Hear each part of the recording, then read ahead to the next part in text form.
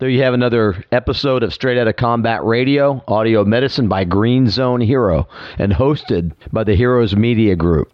This is a very special, well, I guess they're all special actually. This particular interview, some United States Air Force aviator, Vietnam veteran, Mike Burns, who was a prisoner in the Hanoi Hilton for 54 months. We talk about a lot of things on this episode, and goes into detail about his capture and about the things that took place at the Hanoi Hilton. The beautiful thing about this country, and you'll hear Mike so eloquently talk about the freedoms that we enjoy, but also about the things as citizens that we should be involved with as well, as far as civil duty and the things that we can do at home to be courageous. I hope you enjoyed this episode. I sure did. And I appreciate you listening to Straight Outta Combat Radio. You're a steely-eyed killer shadow in the night. You were born to fight. You gotta light 'em up. My name is John Krotek, and I want to welcome you to Straight Outta Combat Radio, audio medicine by Green Zone Hero. We're here to honor the wisdom of America's most valuable asset for combat veterans.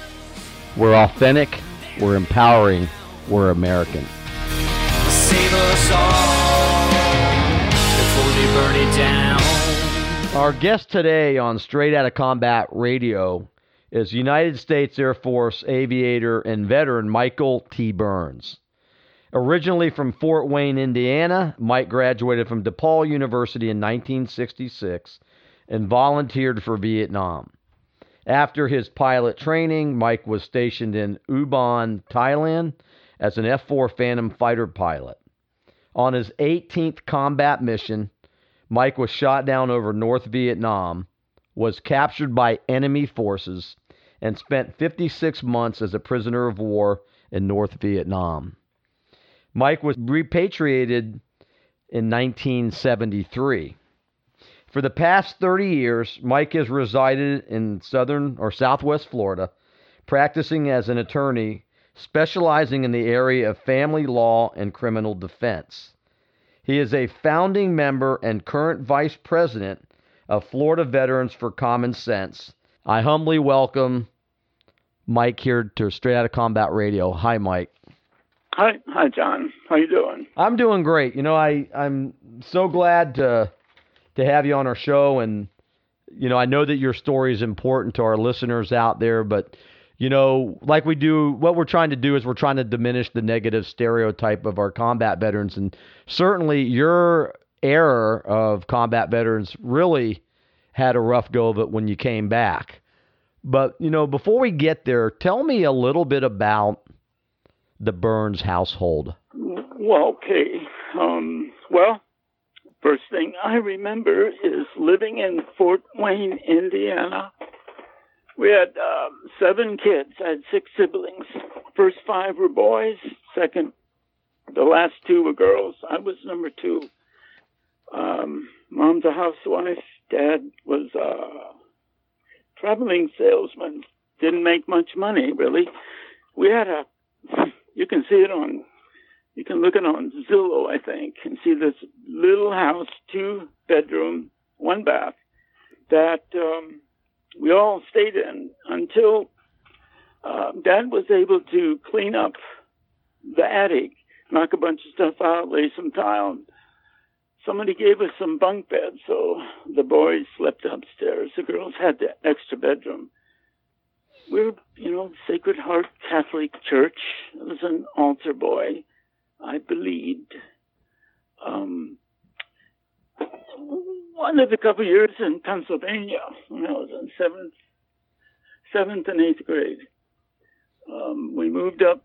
Dad's work didn't work out. It seems like we were always kind of moving at night, but I don't know. We did, and got back. Went to a Catholic high school. I got a partial football scholarship to Northeast Missouri State Teachers College, and went there for a semester. Then a semester, my second semester, freshman year at St. Joseph's, Rensselaer. Then family moved to Greencastle, Indiana. I attended DePaul University, lived in town. It was a great school then. It was just quiet, small, and unpretentious. Wealthy kids went there, but they had room for people like us. And so I got a college education. I remember in high school, when I graduated, not my dad, my mom said, "You want to go to college?" And I said, "Yeah, I think so." She said, "Well, we can't help you, we don't have the money." I said, I know, I'll think of something. The partial scholarship got it started, about $500 from an uncle for a second semester. In Greencastle, I worked at IBM, worked at Murphy's 5 and 10, watched the house. I worked about 2 jobs the whole time. And best of all, I got to play football the last 2 years there. It's a small college, no scholarships. And if you stay in school and if you keep a C average, you can play. That was my release for tension or whatever. Playing football. We played Ball State. We played the Camp Lejeune Marines. Played Indiana State. I mean, big schools. Evansville, a couple of small schools, but we competed with big schools, and we did okay. What was your position? What position? Halfback, defensive halfback. That's the best position for me. You must have been pretty quick then. Well, quick enough for this.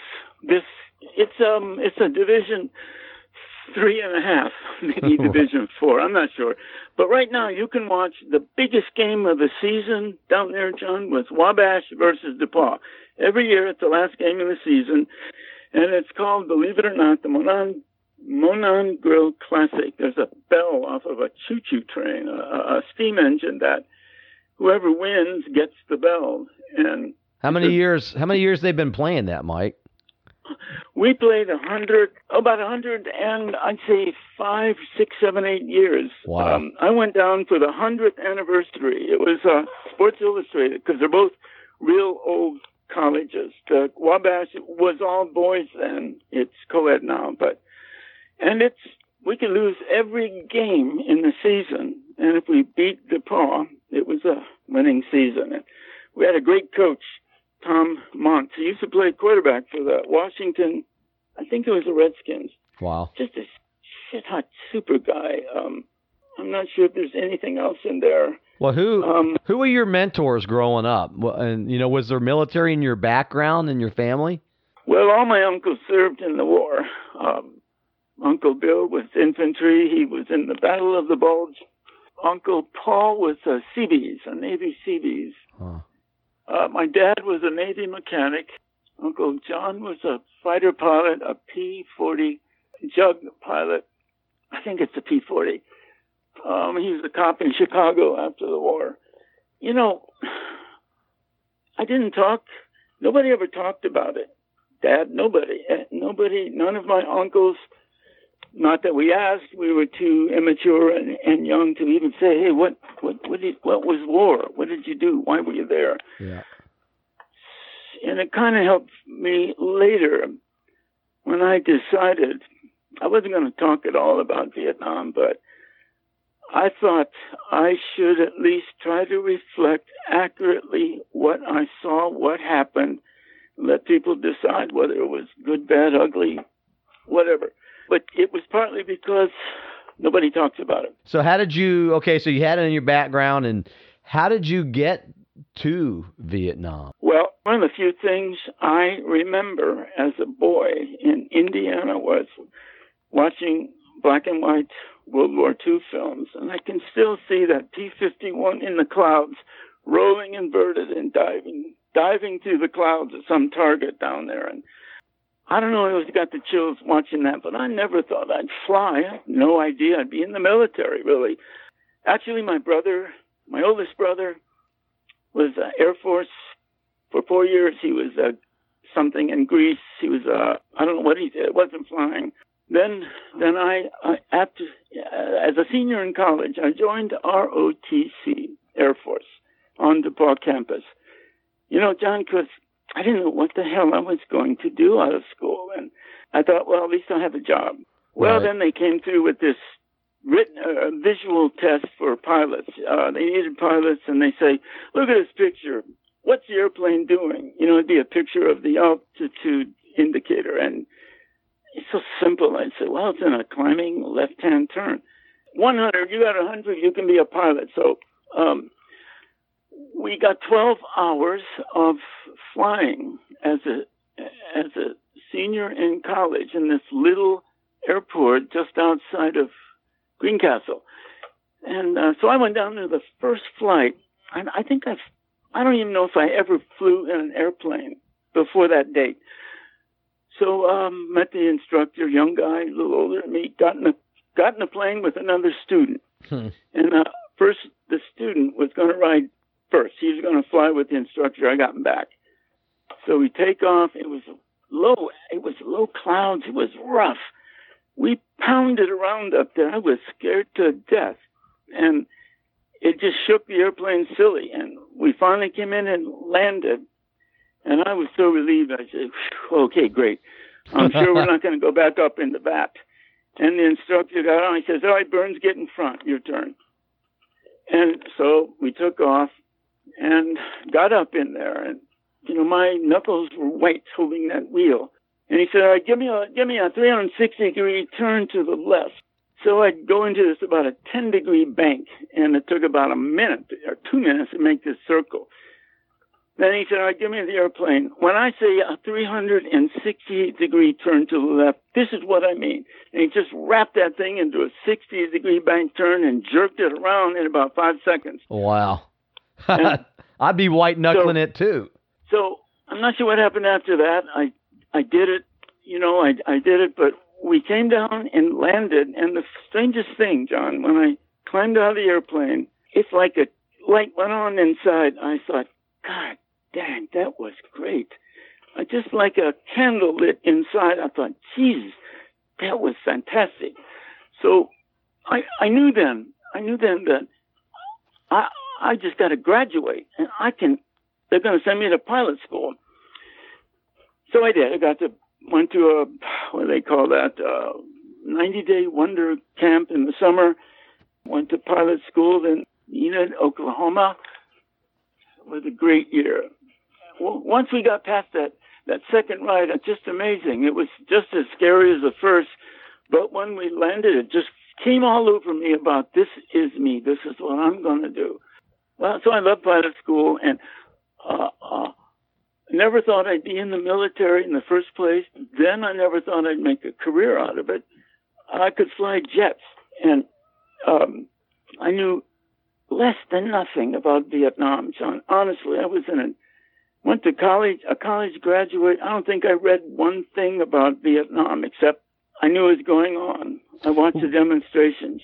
I was kind of on the police side, breaking them up. I really was. I was saying, you know, those guys shouldn't be doing that. So when you got deployed, when you forgot your orders, you know, as a young pilot, fighter pilot, to deploy, what were you thinking?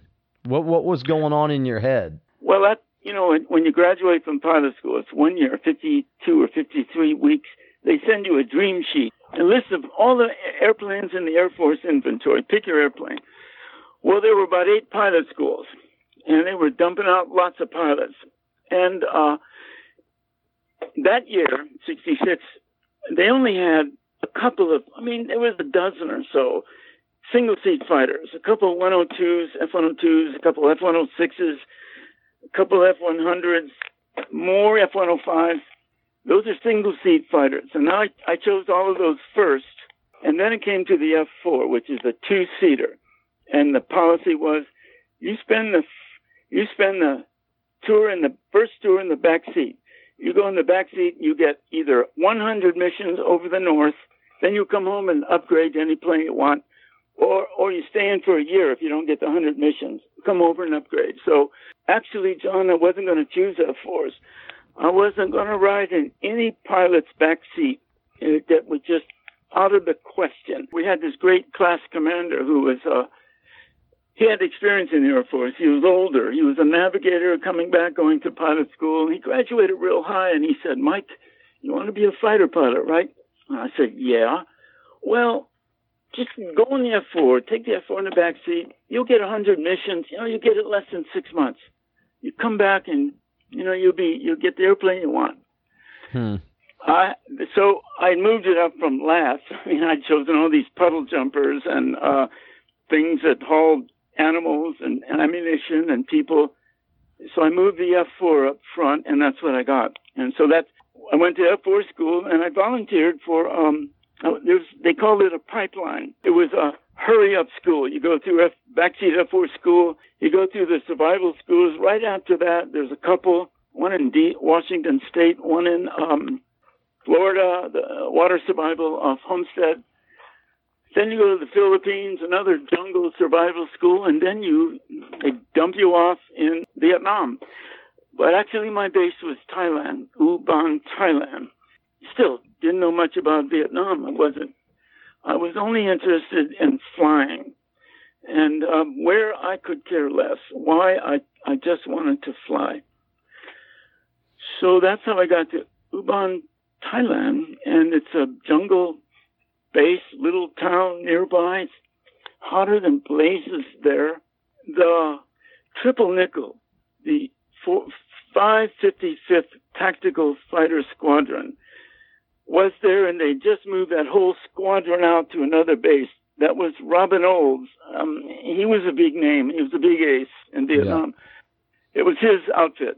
And but they left a couple pilots behind who were in their 90s, close to 100 missions. You get 100 missions over the north, you come home. So I got assigned, I flew with a couple guys, but I got assigned to this major, Carl Crumpler, nice guy. He was like on his 96th mission. And so they let him stay behind. I was in the 4th, 33rd Tactical Fighter Squadron. They call this Satan's Angels. Kind of interesting. And, he was experienced, hard ass. He was just wanting to get his missions in. So that's who I went up with when we were shot down. Well, you were a captain at that time? No, I was just turned first lieutenant. I think a week after I got Ubon, I was told, maybe a week before, but right in there, I was became a first lieutenant. So I didn't realize. I thought that everybody that went up in the cockpit was at least a captain, but I guess I was wrong. No, heck, well, maybe because they were pulling guys out of desk jobs. That's what really irritated me at the time. Some of us had got a bit of an attitude, not about the war, but about being in the backseat to a guy who flew a death for the last 5 years someplace, but they just had priority. And hell, coming out of pilot school, John, your senses, your flying ability is probably at its sharpest because you're always being graded. You're always being, measured. And you come down, you get debriefed on the turns, the angle, the speed, your altitude. And when you get up out of pilot school, it's kind of the Wild West, and nobody's grading you, but you learned all these things, and some of the skills I think some of those guys didn't know what the hell they were doing, shouldn't have been in the front seat, but that's a long time ago. Yeah. Crumpler should have. He was a fighter pilot. He'd probably, if he didn't get shot down, he'd probably go back and come back. Get, some R&R or something and come back. But I don't know that for sure. That's the guy I was with when we were shot down. Talk to me just briefly about the day that you guys were shot down. Sure. It was July 5th, 1968. Well, July 4th, they changed the commander, new base commander. The old base commander was a Mormon, and he couldn't say the F word in the club. But new base commander was a twin. Somebody, he was a general. So there was two of them. But he was an Italian guy. I can't remember his name. And the esprit just went up immediately. So there was a big party in Ubon, Thailand, Fighter Officers Club. And the next day, the 5th, we went out on our mission about 2 o'clock. It just, so that's 1968. And I think that was the bombing halt going on. Johnson gave the Air Force from the 17th, which is the DMZ, up to the 18th parallel. Right. That was ours. And from the 18th to the 19th, something like that, was the Navy's. And then after that, Vietnam.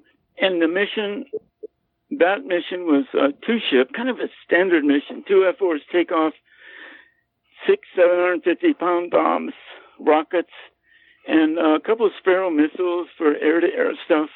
And we're assigned roads and rivers and bits of seacoast, and you fly out to them, get down to about 5,000 feet. Well, first of all, you get up to 20,000, refuel. So you got a full tank when you start. And throughout the war, they have these C-135 Steelers. They make a big football field sort of oblong track. They just fly forever. And fighters come up on the way to a target, fuel up, and they come up on the way back from targets and fuel up to make sure they get home. So we got our fuel, the two of us, and headed off to our assigned roads. And we were driving up and down. This is the 18th mission. It was kind of like the other missions. You bank up to 60 degrees, look down this road, then you bank back the other way, follow the road, look for anything, bridges. Crumpler saw him first. He said, those are guns down there. And I could see him at the base of this hill. I think I could see him because he said, tell me where to look. So then he started jockeying the airplane, got it up to about, we were doing about 500 knots, pulled out a ways, and we rolled inverted at 5,000 feet and start down. They told us, there was, what they call it, rules of engagement.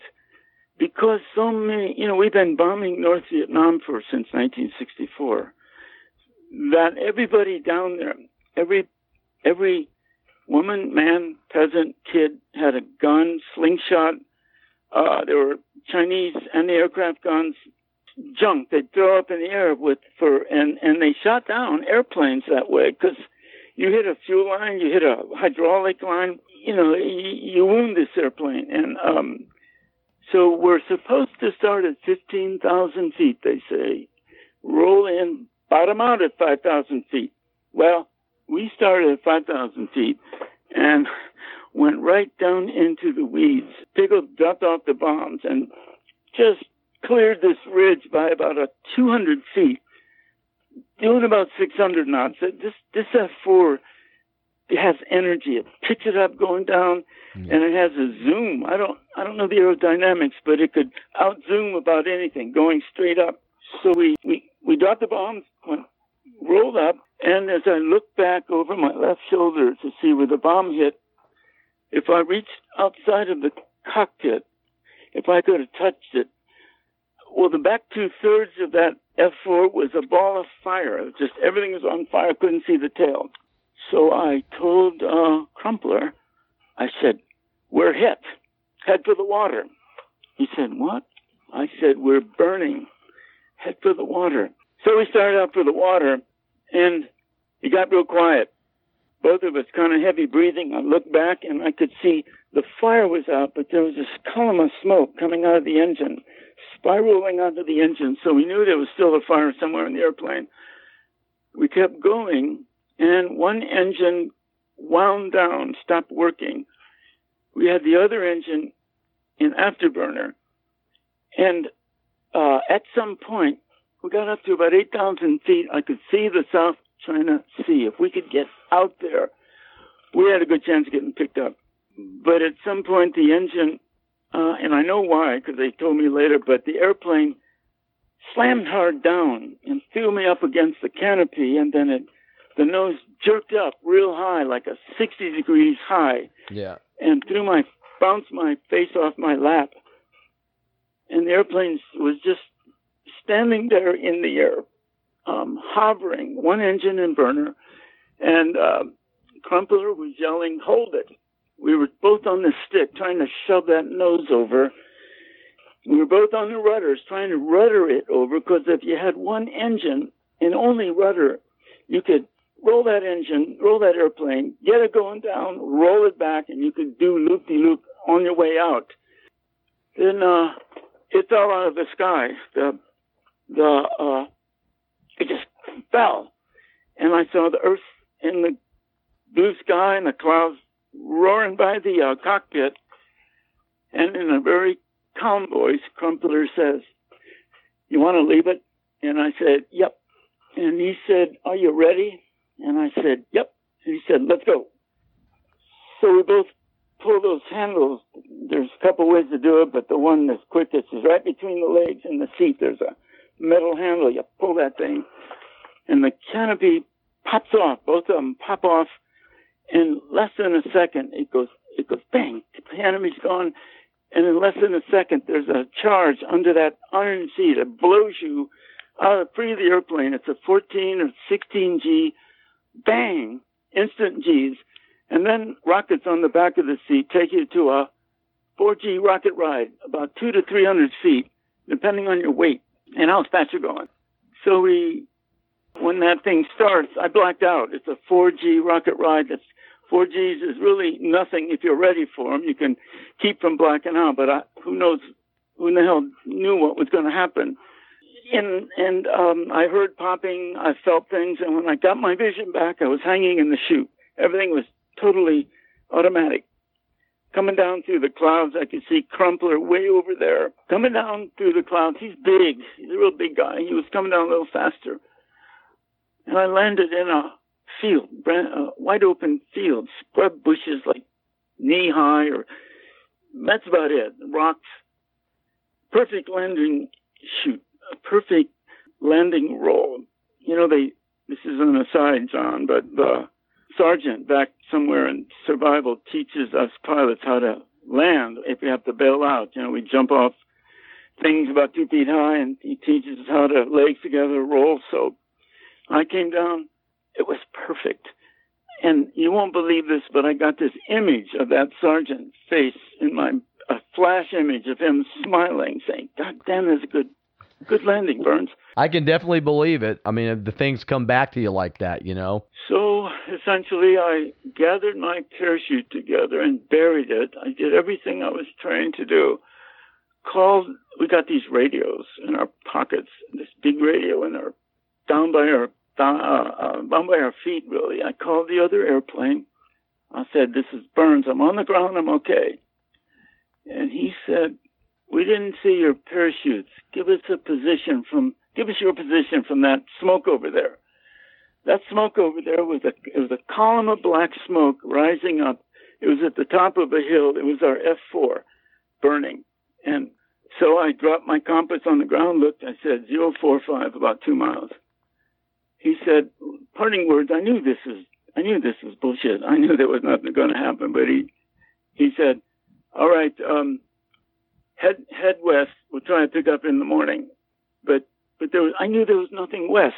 You know, you had to run for 24 hours nonstop to get to some high country, but that's what I did. I started running, and I ran out of breath. I felt like, damn it, I'm really out of shape. But I still had my G-suit on, this fast pants that grip your legs hard when you pull G's. Well, it's tight. So I stopped, took my G-suit off, stuffed that under a rock, and kept running. And by the way, coming down in that chute, I could hear this snapping sound going by. Well, I didn't know what it was, but later I heard people said those are bullets. When they break the sound barrier. Maybe that's BS, but that's what they said it was. You know, pretty early on in this race to nowhere, I heard ground fire. I could hear guns, this boom, boom, from all different directions, and I couldn't see anybody. It seemed like they were far away. So I had to hide. It was only about 3 o'clock in the afternoon, bright. So I found it was probably the only 12-foot high bushes within 20 miles. Well, it's a clump. Yeah. The only place to hide. I crawled into it, did what they told me in survival school, pulled all the weeds up behind me so that no one could see me in there. And I sat down and waited. I just sat there and it got quiet. And I took my .38 out. We carry these .38 caliber pistols, and I looked at it, and I said, if there's somebody between me and a helicopter, I'll use this. But I don't need it right now. I just set it in the dirt. Right, I don't know, half an hour, just got real quiet, and pretty soon I heard this crackling behind the weeds crackling, and I turned around, and this pile of bushes was probably like 20 feet across, in diameter, 20 feet. And so I turned around and I saw this ancient Vietnamese man in a black T-shirt, black shorts, no gun, nothing. Just they sent him in. He'd take 2 steps in, then lower himself and look through the weeds. He took 2 more steps, and pretty soon his eyes met mine, and he just had this tremendous look of fear, and he yelled and fell backwards. By the time I turned around, there were about 5 these militia guys piled through that bush. They're all standing around the outside of it. I never heard them. And I was looking up the barrel of these AK-47s, and that's how I was captured. Well, it must be, one hell of a shock to be up there 1 minute and to be on the ground, and a couple hours later be in enemy hands. I mean, what a shock. It's like, from that point on, I felt like a hunted animal. I felt like I was looking on the back of my head, both sides of my eyes. They dragged me out, took all my clothes off except my shorts, took my boots, tied my elbows with wire, and then it started. Then it started. We walked. They kept me away from villages because I can tell you that we kept we'd go around villages and sometimes go off the trail through bits of jungle and field. So we weren't seen. There was like 3 guys, they're young, all had AK-47s, pith helmet, like these white beater T-shirts, white and gray pants and sandals. Well, then it started, and they got to figure out how we get me to Hanoi. And when did you? It took about. Oh, I'm sorry. When did you see Major Crumpler again? Was it in Hanoi, or was you guys? It was a couple hours after I was captured. He found a log or something he hid under, and they saw his boot. He got a little bit place to hide, so they put us together. Then they would powwow, and sit down and talk to a little bit away from us, and trying to figure out which way to go. And so it took 35 days to go from shoot down to get to Hanoi. I mean, on a bad day, it's probably a day and a half truck ride. But where we were, there were still F4s and F-105s driving around at 5,000 feet looking for trucks. The roads were covered, so we could only move at night. And finally, there's a whole history of things that happened that I thought were pretty interesting during those 35 days before we got to the prison, the institutionalized prison, the interrogation rooms, you're really a number when you get there. And so we would go from village to village. They'd hold me out here. One of the guys would disappear in the weeds, and I could hear screaming and yelling come from that way, and he'd come jogging back in motion. We had to hurry and get out of there. One time, we were on a road, and this dirt road, and this Vietnamese peasant came running down the road full speed, screaming, and he picked up a big rock and on the run threw it. Good aim, hit me right in the back. And then he grabbed the AK-47 of the first guard and tried to get it away from him. And one of them put his gun on his shoulder, got around behind him and bear hugged him and picked him up and walked him away. And he was screaming and crying. And finally, we got to a place where I was held for 20 days. I had a cave. It's underground. The whole hooch, the whole village was. The only thing above the ground was the thatched roof. But it's about 10 feet deep, like by 20 by 15. And on one end, there was a cave about 3 feet high, 6 feet deep. That's where they put me. And the other side of it, there was a cave about 3 feet high, 20 feet deep. that's where Crumpler was. I kidded him years later, about why he got the better cave, because I figured it was just his rank. I mean, they gave me my boots back and my flight suit, and I kept those boots on my hands to block sticks and rocks, and because the whole village all day long would pour through there to look, and he could hide back there. He was back there in the dark.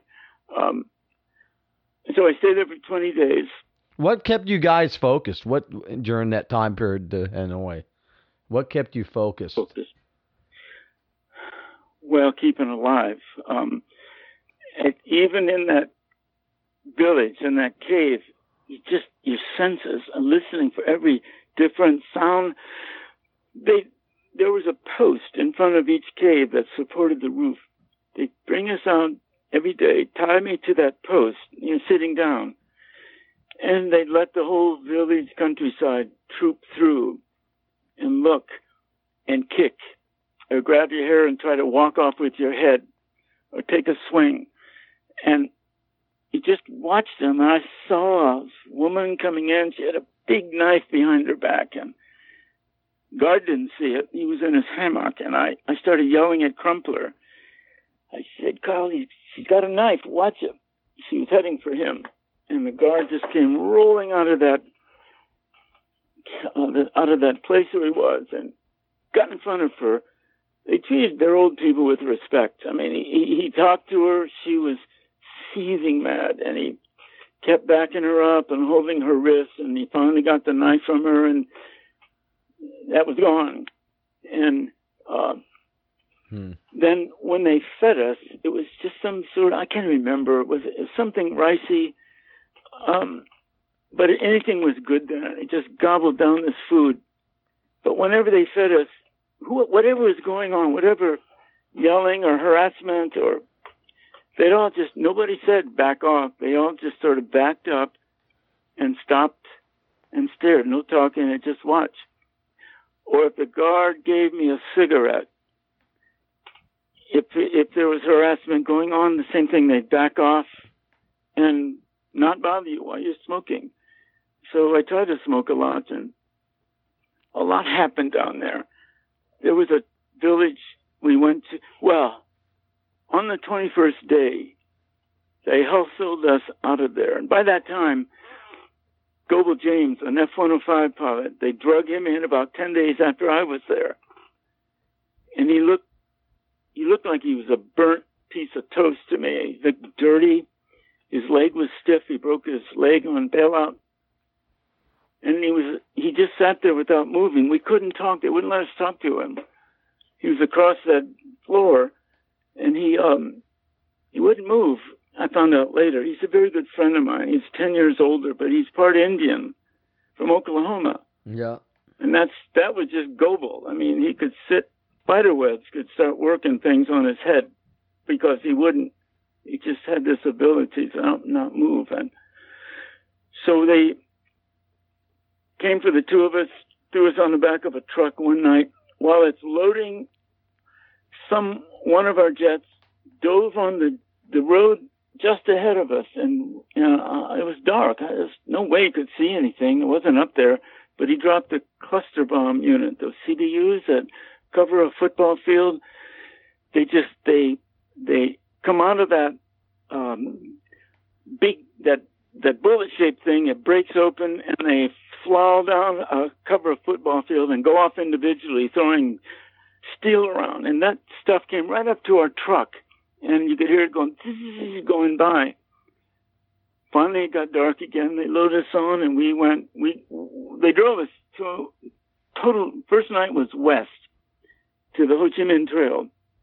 And then we started north, and just the road was bombed, and I mean, we were black and blue, but after that first night, because with your hands behind your back tied, you can't really do anything to protect yourself. You just bounce around like a piece of popcorn. And we got to a place, there was just the three of us in the car, Crumpler, me, and Goebel. They stopped, got me off it with a gunpoint, pushing me in the back down this dark little path to a village. It's at night. There's fires going. I can hear yelling and screaming. They shoved me inside the hooch. This one is above ground. Yeah. And pushed me over to the side, and there's a form laying on the ground there. It's Bobby Fant. He was a Navy guy, and he was lying with his arm, one arm was in a cast, muddy cast, and the opposite leg was in a cast. He'd broken an arm and broke his leg on bailout. So I got down and asked him, "Hey, buddy, well, you all right?" And he whispered something. He had his hand over his eyes, and he didn't move. I mean, his arm over his eyes. I couldn't understand him, so I got closer. All this screaming outside, and I said, "You all right? I didn't hear you." And he said, "Do you like parades?" He thought, there was that 1966, they marched POWs through Hanoi, and the crowd, they lost control of the crowd, and the POWs ended up running for their lives for this football stadium. Well, Bobby Fant thought they were going to march us through a parade, and he and Goebel, well, they just wanted me to take care of him. They were tired of it. They wanted me to wipe his ass and clean him up and drag him out of there and get him. I got him on my shoulders. I was in pretty good shape. I could firemen's carry him out anywhere, and Goebel too. They're about my size. Carried him out to the truck, threw him on, and the four of us started for Hanoi. One other time in a village, we were, it's 68. They were bragging, Johnson was bragging about, we've interdicted their supplies south. It's only a matter of time. Well, we were on that Ho Chi Minh Trail in those mountains, and it was 100 truck convoys going both ways, little tiny lights under their bumpers. But it was like 41 at rush hour here, except everybody was crawling. There's no way we were interdicting anything. And one time, on this sort of flattened out straight road, one of our jets flew right over. It was an F-4 because I could see the white bottom. Dropped flares right over that road and lit us up like noon, a sunny day at noon. And I could see all these trucks, and the guards started yelling. All the trucks stopped. They came around, threw us off, drug us off, ran us you run about 50 feet on any side of any road, and there's a ditch, a trench. And we all got down in a trench, waited for that. I thought there's going to be a huge fire here once. There's no way they could miss this caravan. That airplane went out and turned around. He's the flare ship, and about 10,000 feet, there's another one with all the bombs and ordnance up there, just waiting for him to tell him what to do. And he went through that light twice and never saw anything. The flares went out, and we started on our way. Mm. And there's some other incidents, but I don't want to go into all that. Well, no, I mean, so you guys finally, 30-something days, you finally make it to Hanoi. Did you get there at night, or did they end up parading you like that aviator said? Wait, what? Did they parade you through when you finally got to Hanoi, or no? No, that happened before. That was the Hanoi March, made spectacular headlines, but that was 2 years before. And when we got to Hanoi, it was high noon. It was July, dead heat, but we were in a truck covered with tarps. It was all dark in there. And so I felt the truck stop, back up, and they threw the tarp off, and it was so bright. And there were hundreds. They backed it up to the front gate, to the Wallo, the Hanoi Hilton, the prison. And there were hundreds of Vietnamese. They were just watching, and they got us off, and I looked at the portal, the entrance. It's just a dark, like a cave entrance. There's no lights behind it. I honestly thought, geez, I don't even want to go there. It looks like if you walk through that dark spot, you're going to fall into the abyss. But just weren't any lights. They got us in there, and the rigmarole started. They separated us. I was put in a interrogation room for a couple of weeks. Fant and James were put in another room, and they took me out of that room after a while and put me with Fant and James because neither one of them could walk, and they didn't want to mess with them. They wanted somebody to be able to carry them to the wash rack. We go to these cold water running wash racks once a week. No, so we just throw water on us, and empty the shit bucket. They had little black buckets. That was our laboratory, and so I was their nursemaid for.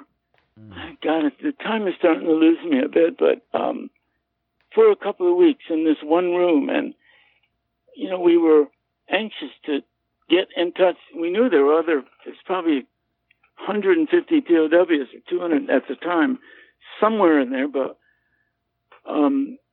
we were sort of held away from them. And we had some military-style interrogations. I don't think they bothered Fenton James then, because they were just sort of miserable. Finally, we ended up, the three of us, in a cell, and a part of the Hilton we called Thunderbird. These guys are all fighter pilots, fly out of Nellis Air Force Base in Las Vegas. It's a fighter weapons training school, and so everybody knows the hotels, the Sunset, the Mint, and this was the Thunderbird, and they put us in the cell, the three of us. This is August now, 68, and I could hear men coughing and making men's noise, but we had no idea how to get hold of them. And then January, at noon, they have a gong that goes off, and they take a siesta, 1 hour, the whole town. You can hear trucks and traffic over that 18-foot wall, but when the gong goes off, and within minutes, it's dead silent. And they have a skeletal crew on the guards. They all do go somewhere. And so this one January, I could hear somebody whispering. It sounded like cell 4, get under your door. There was about a 2-inch gap under these thick doors. So I got down. Fant got up in the window. He had to stand on James's head to find the guard. And I looked across, and it was shiny, bald head and blue, twinkly eyes of Captain Jerry Marvel. He was a Marine Corps guy that told us where we were, told us who was in every cell, asked us about ourselves, whispering. Then he gave us the tap code, and he said, practice it and get up on the wall tonight. And so we did. We practiced the tap code because we could hear bumping and thumping and sound like a woodpecker convention at night, one of my friends said. And, so we learned it, and, you start with a shave and a haircut. And then if you get 2 bits, it's clear. If you get a thump, it's danger. So now we were on this system, and we felt like we were in the system somewhere. They knew we were here. They had our names. That was half the battle, just not disappearing and making sure that other prisoners knew you were there. So that's when it started, John. I mean, that's when it started. We get up, every cell had a loudspeaker, for a loudspeaker up in the corner that it would crackle. It was dark. I'm guessing 6 in the morning. Didn't have a clock. You'd hear it crackling on. And then it was like 2 decibels above the threshold of pain. Somebody described it, of propaganda shit. They had a big fight down in Quantree. 100 F-4s were shot down. 10,000 Americans were killed. It was just news like that every day. And for an hour. Then at noon, same thing. You couldn't hear yourself think. You couldn't even talk in the cell. It was so loud. And Wow. Then one about 6 at night. So that started the rigmarole. Obviously the days turn into months, they turn into years. And, it's definitely an experience that a very small percentage of human beings ever have to go through. What did you learn?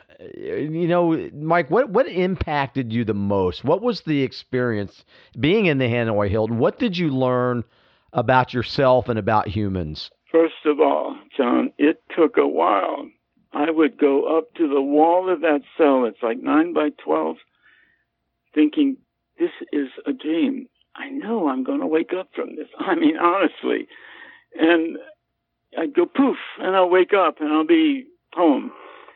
But that never came. And for those first months, almost a year, they were harsh with us. I'd heard they'd been torturing people.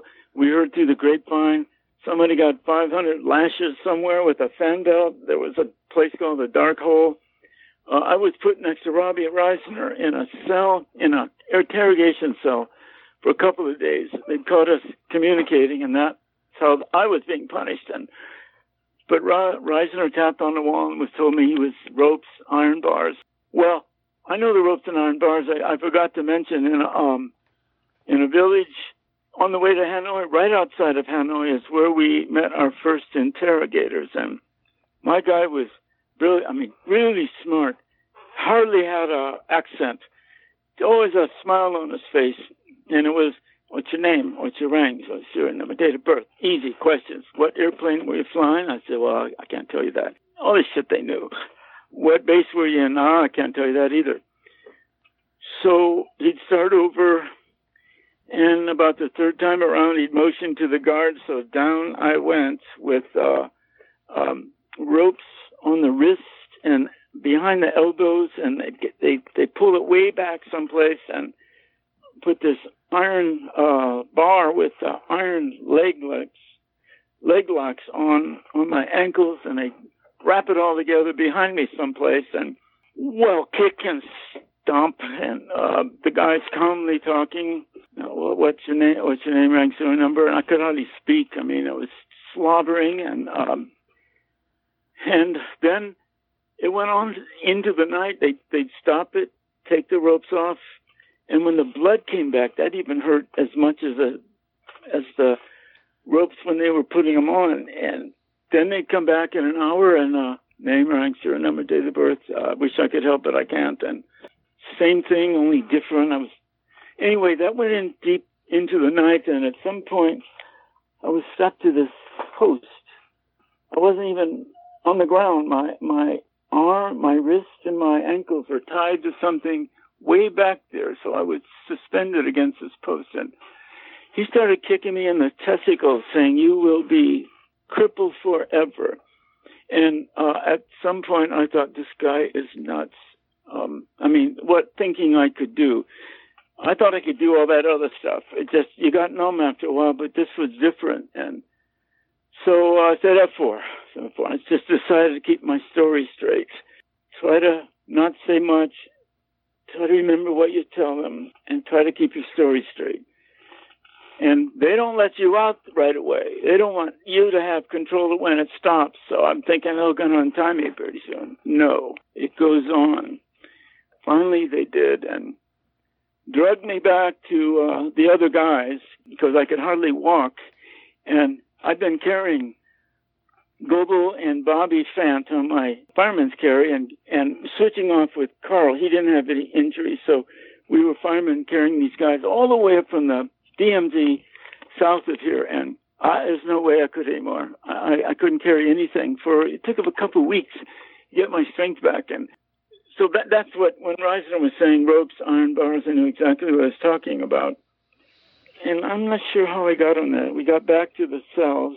Then it seemed like every 6 to 8 months they had a purge where they'd go through, and certain people were pulled out and told to wrap up their rice mats and blankets, and you'd get blindfolded and put in a truck, driven someplace, or else just moved to a different place in the prison camp, and you'd have to reestablish communication or figure out where the note drop was, or what walls were safe to tap on. 56 months of that is more than enough. And, one day is more than enough. But, when you first learned that you were coming home back to the United States, what was that like?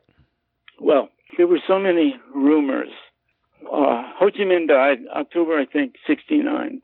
When he died, they took everybody out of solitary confinement. Everybody they were pressuring or torturing, put them back in the cells, and left us alone for like 10 days. It was like we didn't know what was coming next. And the 10th or 11th day, it seemed easier. They seemed to go a little easier on us.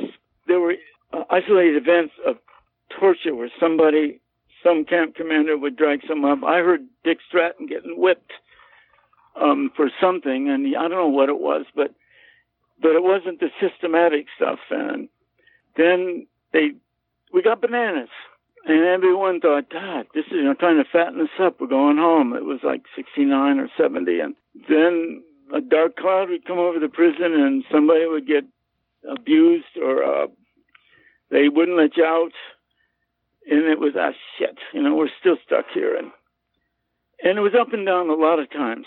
And you have to figure out. At least I did. I had to have a system of dealing with this, because it is hard thinking maybe there's hope, and then it's dashed, quashed, and you're left with nothing. You got to reinvent something. So I decided that we're a very powerful country.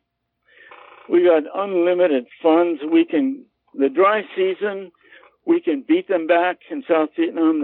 Because we got air power. The wet season, airplanes are no good. The ground, we lose all the ground again.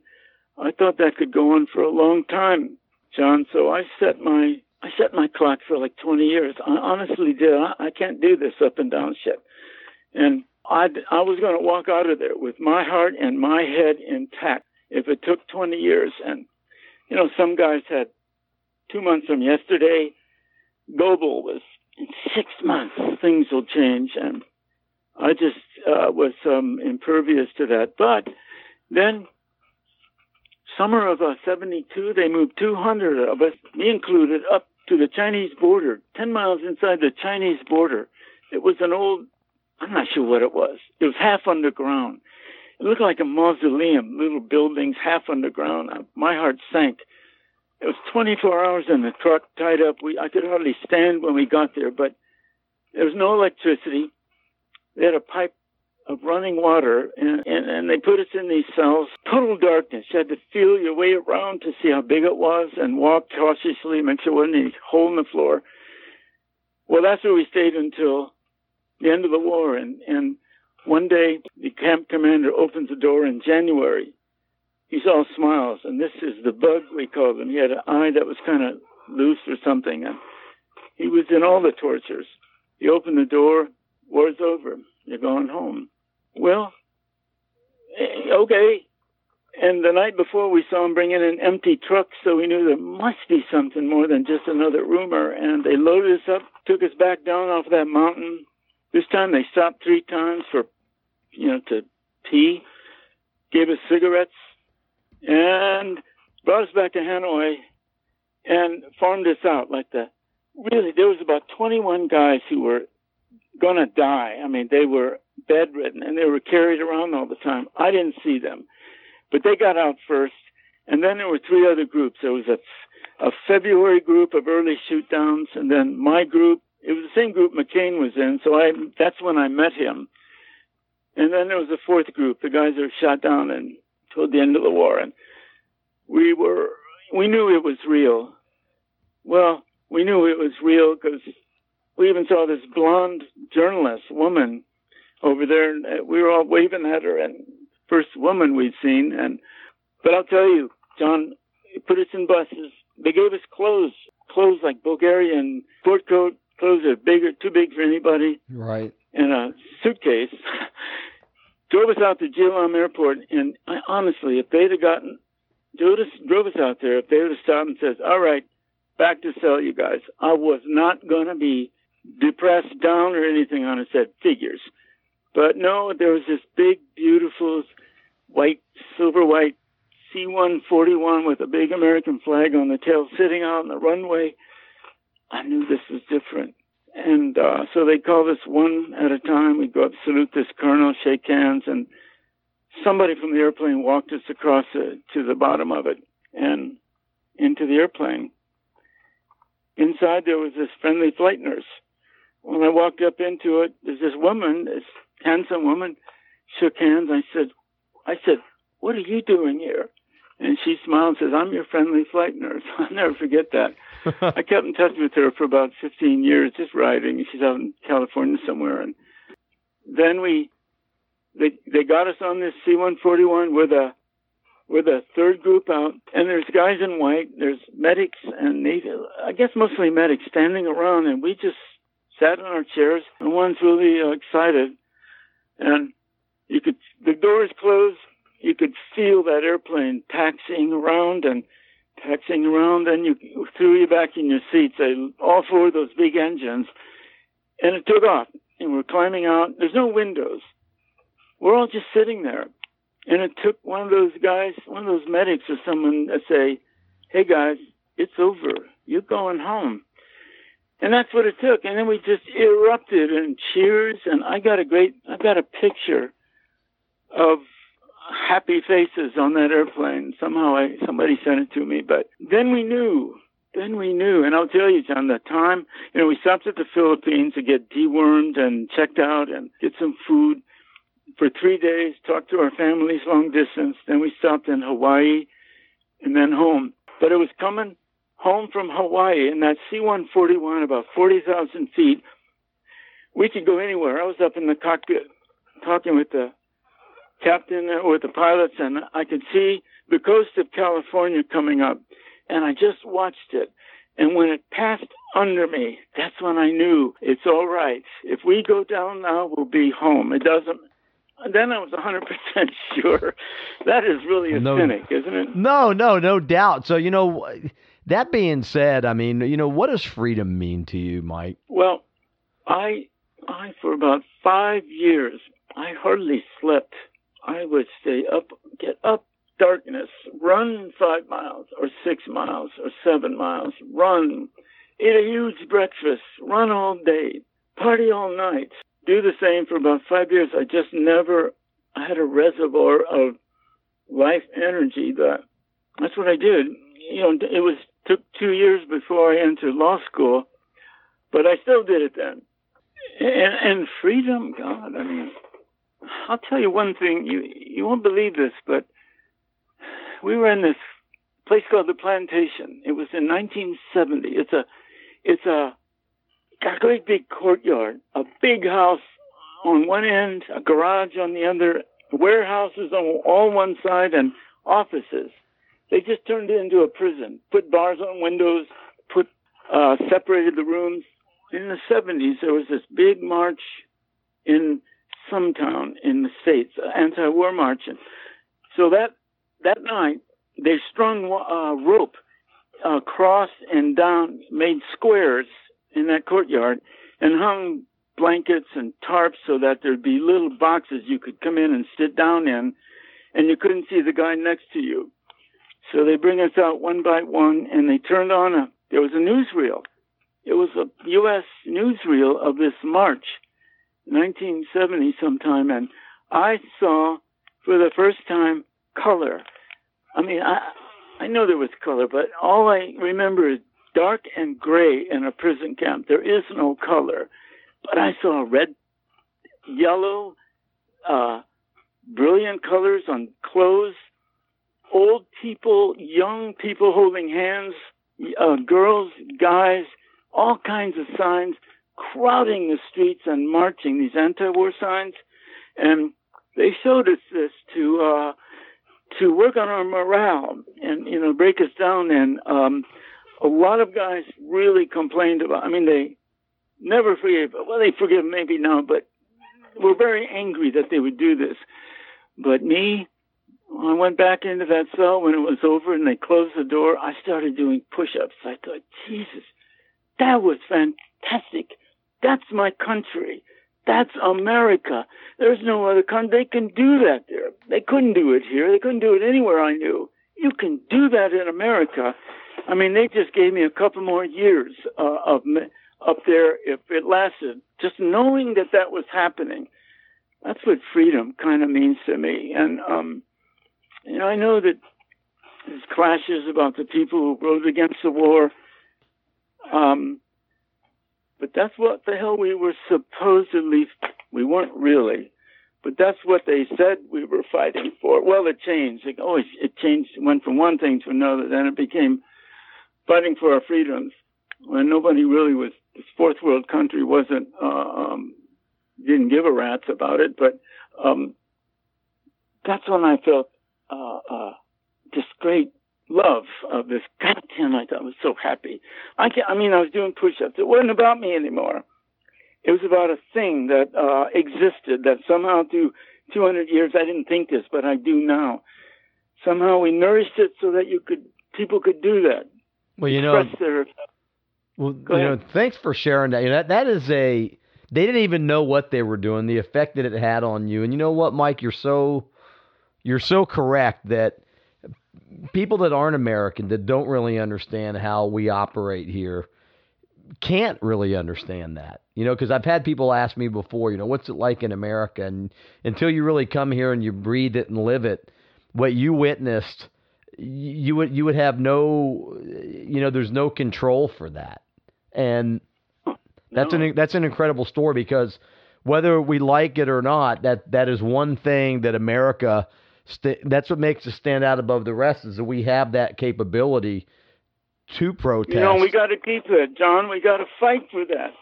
I mean, people got their heads bashed in by some who don't think you should be able to petition a government if you don't like what your government is doing. But that's the essence of our country, and it's something that has to be protected. There's just two kinds of courage. This is what I've come to. One is the military. There is wonderfully courageous things that guys do in the battlefield. People did up there in the prison camps, taking care of each other. There's a real courage and bond.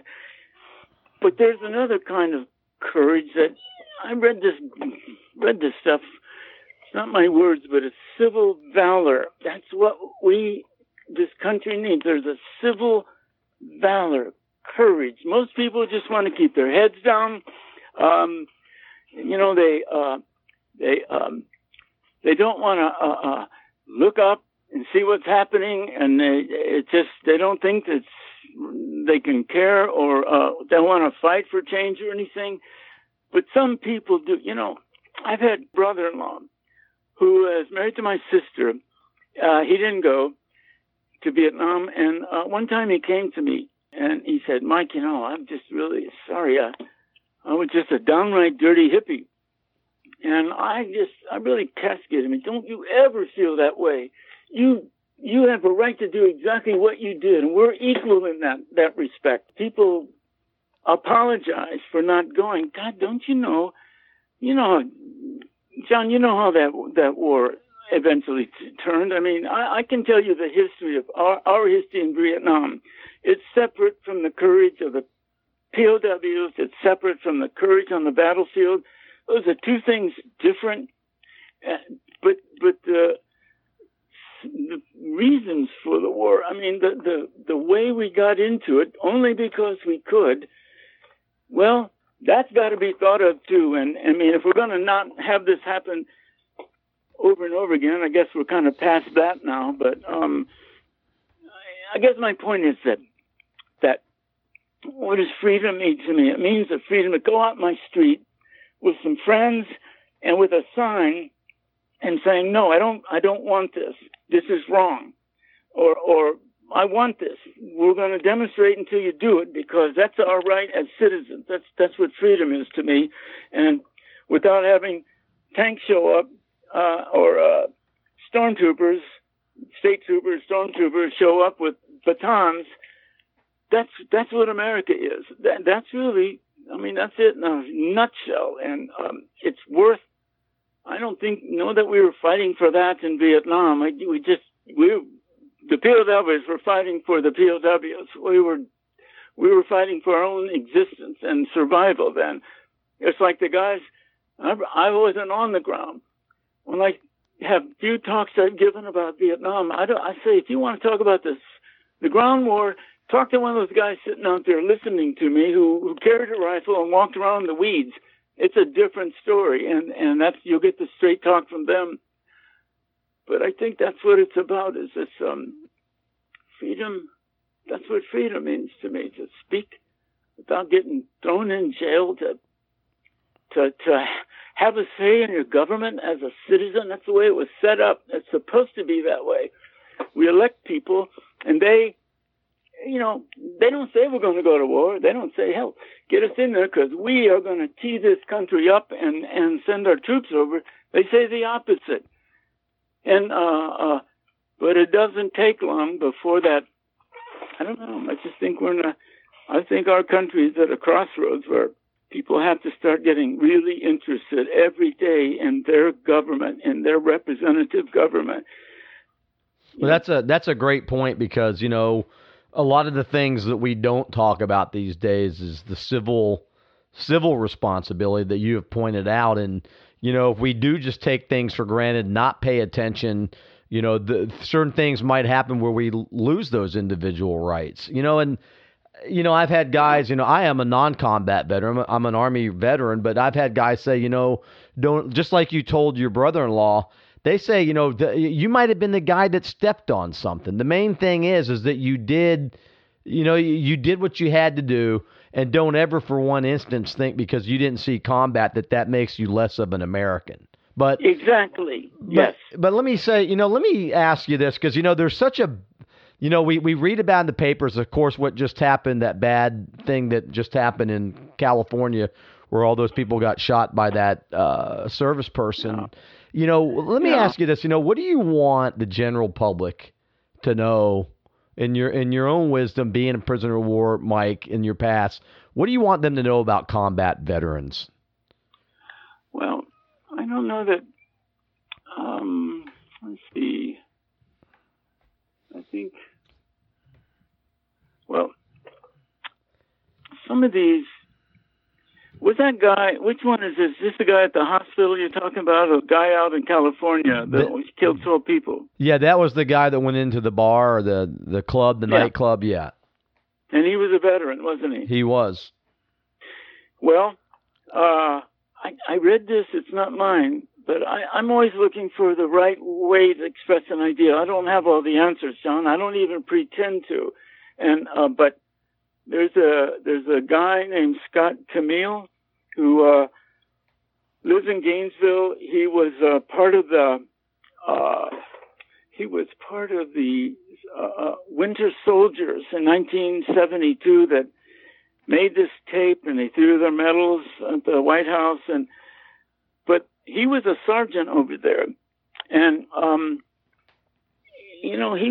he killed his way out. He said once his friend got blown away next to him and he had his guts on him, he said, the only way I'm going to get out of here is to kill my way out of here. And he killed and killed. He's the head of Veterans for Peace in Gainesville now. But I read an article about him, about that Navy thing. And I mean, about that shootout, that killing in the bar. And there's two veterans. One, both veterans have been trained by the government to kill. They have several deployments. And what do we expect when these guys come back? They call it the volunteer army, but once you're in, you can't get out. You're going to do a 2, 3, 5, 8 deployments, and it's going to affect you in a very bad way. If you're on the ground, if you're the point man, if you're the, driving through the cities where nobody's got a uniform and a shot rings out and you fire back and kill a bunch of people and go up, and some of them are kids and some of them aren't, it's going to affect you. And he said, well, we trained both of these men, and that's what while they're in Iraq, they kill Iraqis. Nobody says boo. But they come back and kill 12 people. Well, then, it's a crazy veteran. It's a bad guy. I mean, we got to get rid of these bad apples. It starts before that.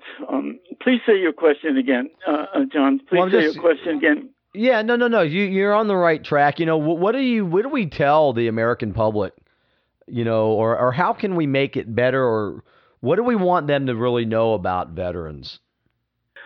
I think a government that cannot keep the peace is not a government worth having. And I think it's got to be recognized. John Kennedy said once, and I've never really found the quote so I could really be sure it was him, but I've heard it. He said that until someone else becomes a hero, not a veteran, but somebody that tries to make peace, gets the accolades. What I want to tell people is, geez, you got to keep your head up. you got to get interested in your government. Even Republicans, like Morning Joe says, we can get them to vote against their interests any day. Fear.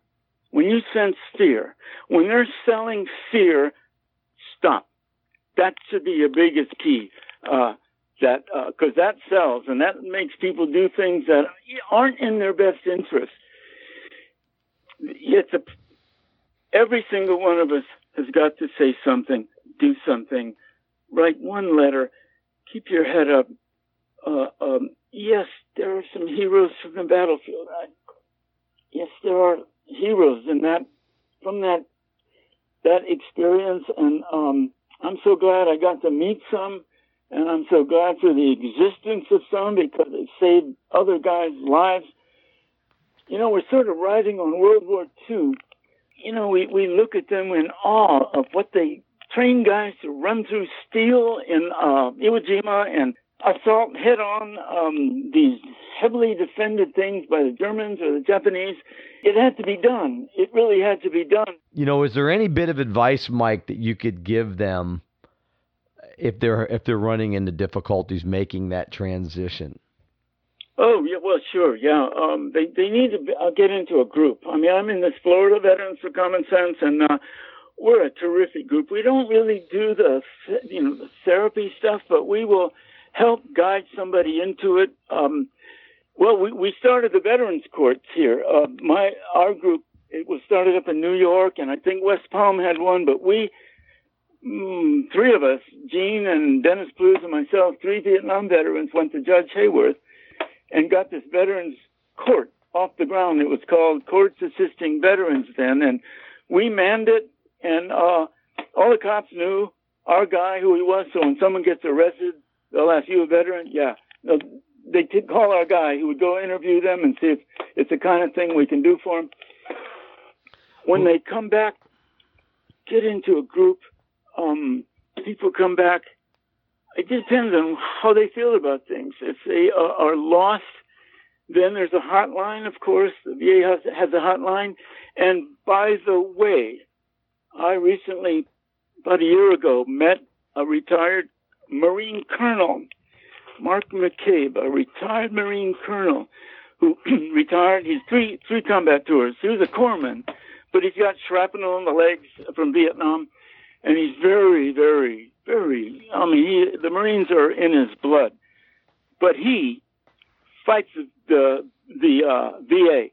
He takes cases of people getting denied and roars and gets things done for them. Any veteran that thinks they need some help, they need some time, they need some assistance financially to get off ground zero, come to me, because he told me, Mike, when I met him, he said, Mike, give me the names of all your veterans who you think need something or are having trouble with the VA, and I'll take care of them. That's the kind of thing we need. We need a couple of Mark McCabe's around. Well, that's great. Because he really does things for people. He's helped guys in my group. They thank me for it. I said, well, I'm just a conduit. Call Mark and send him your thanks. Because he represents the entire Seminole tribe. He's an advocate, the chief advocate to the VA for the Seminole tribe. He's done wondrous things for them. Some of the, back in the discrimination days of the Indians, maybe they got drunk or something, so they get a dishonorable discharge. But while in the service, they threw grenades and shot and did good things. But they're buried. I'm talking about one case. This guy, he was buried in a pauper's funeral. He wasn't given the Seminole tribe's honor cemetery, a place of honor. And his daughter somehow found Mark and called him. And Mark went down there. He goes into the records. He can do it from his computer. Pulls them up, turned the whole damn thing around. They dug him up and put him in his place of honor. And since that time, he represents the Seminole tribe, and he'll represent any veteran that needs it. That's the kind of thing I would think. If their family can't get them work, or if they can't get their GI benefits, because John, the first try for them is a denial, automatic denial. If you're missing an arm, an eye, doesn't matter, denied. They make you do it again. And most people, like my brother Tom, who broke a leg in Vietnam, his younger brother, he went over to Vietnam when I was a POW. He got out of high school, joined the Army, volunteered for Vietnam, and tried to get his commanding officer to drop him into North Vietnam because they hadn't heard anything, and he wanted to try to find me. You believe that? He was a gunner on a helicopter, and he was running from a rocket attack when he broke his leg, and they got shipped back, but they fixed it wrong. And for 40 years, he had to favor his walk. And by the time he was 55 or 60, he was in miserable back pain. And they just denied it. Mark's changing that.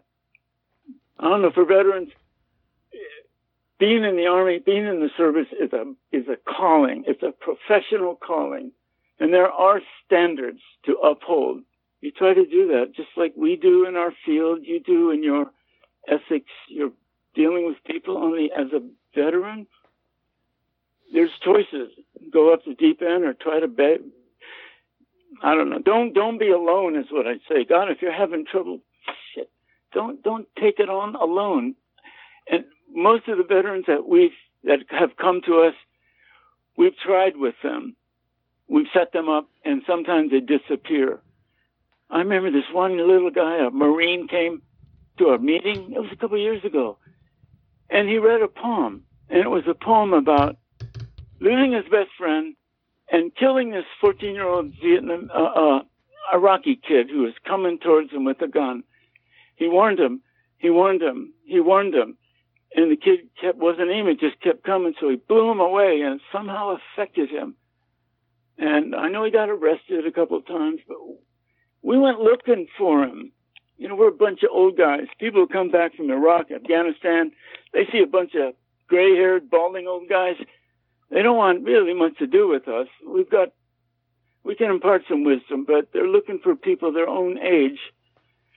And I don't know. I guess I'm shooting my mouth off. No, I just really appreciate you being here on the show. And, everything that you've said is real and has merit. And all I can say is that I'm glad that you made it back safe. I know there's a lot of other people glad that you made it back safe. We talked about this earlier. You didn't. Yeah. You went and you defended the country, whether it was right or wrong is for another discussion. But the reality is that, as you well pointed out, it's an honorable profession. We have a great country and a legacy that we need to uphold. And what I'm getting from you, Mike, today is that, as a citizen, and your message is to get involved. If you're having issues, find people that can help you, obviously. But as a citizen, you're saying be involved. And so again, thank you for being here on Straight Outta Combat Radio. I'm going to ask you back, how can people find out more about the Florida Veterans for Common Sense? Well, you can go to our website, and Florida Veterans for Common Sense, all spelled out.org. And, it's not pretty yet, but it's got our statement of particulars. It's got our, we've recently done like 6 position papers that we think go right to national security issues that we try to educate ourselves and the community. And that's what we do in this group. That's part of it.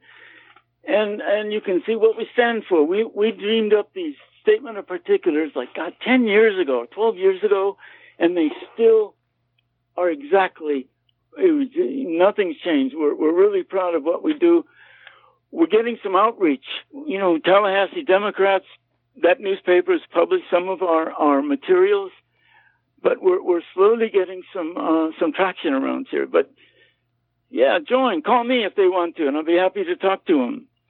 Well, thanks for that, Mike. And again, thank you for your time here today. I know time's valuable, and looking forward to the next conversation and going, and appreciate you being with us here today, Mike. Let's have a drink sometime. Let's do it, man. I'm looking forward to it. You gotta light 'em up before they burn it down. Thank you for listening to another episode of Straight Outta Combat Radio, audio medicine from Green Zone Hero. If you liked what you heard, then tell others about us. Like us and download us. And please remember, freedom is not free, and combat veterans are vital assets. They're not broken.